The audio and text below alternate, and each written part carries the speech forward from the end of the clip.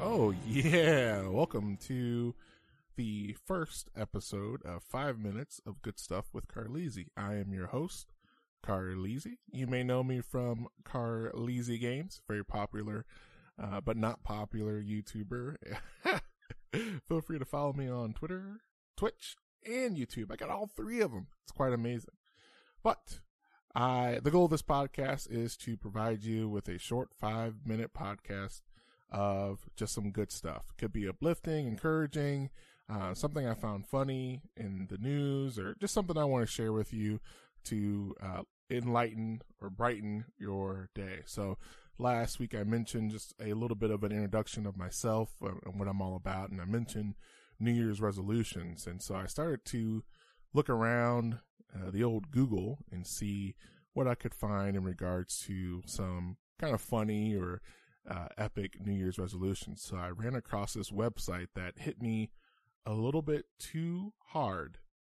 And you'll see what I mean in a second. This is from scarymommy.com. I kid you not. That is the name of the website, scarymommy.com. Feel free to go check that out if you'd like.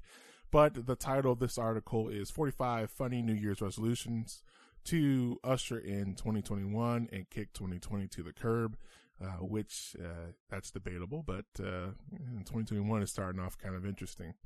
And the reason why this article got me so kind of wrapped up is because they mentioned John Mayer. Come on, out of all the articles I could find, and they're talking about John Mayer. I'm a diehard John Mayer expert, follower, and hopefully one day best friend. So they go through the list. I'm not going to go through all 45. I'm going to go through some of the ones that hit me in my heart, and we'll start off with the John Mayer one, which is this is so sad. But this is actually what number is this on the list? Number 31. It says, come to terms with the fact that John Mayer is in his 40s. Oh, that's a heartbreaker. I've been following John Mayer for so long, and I just want him to live forever.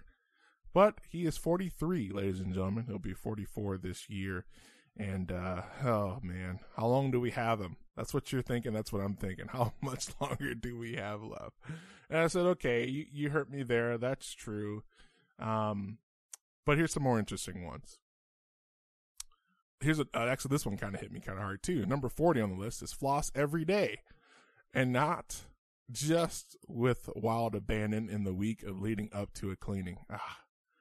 Another hard one. Come on. I mean, I do try to floss often, but sometimes you miss a couple days or weeks or whatever. Who knows?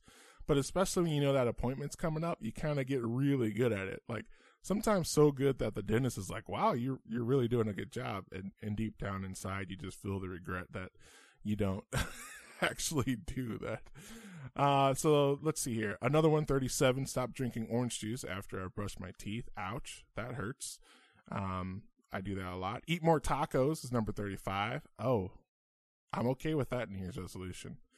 Become the GOAT at sarcasm. If you don't know what GOAT means, that's the greatest of all time.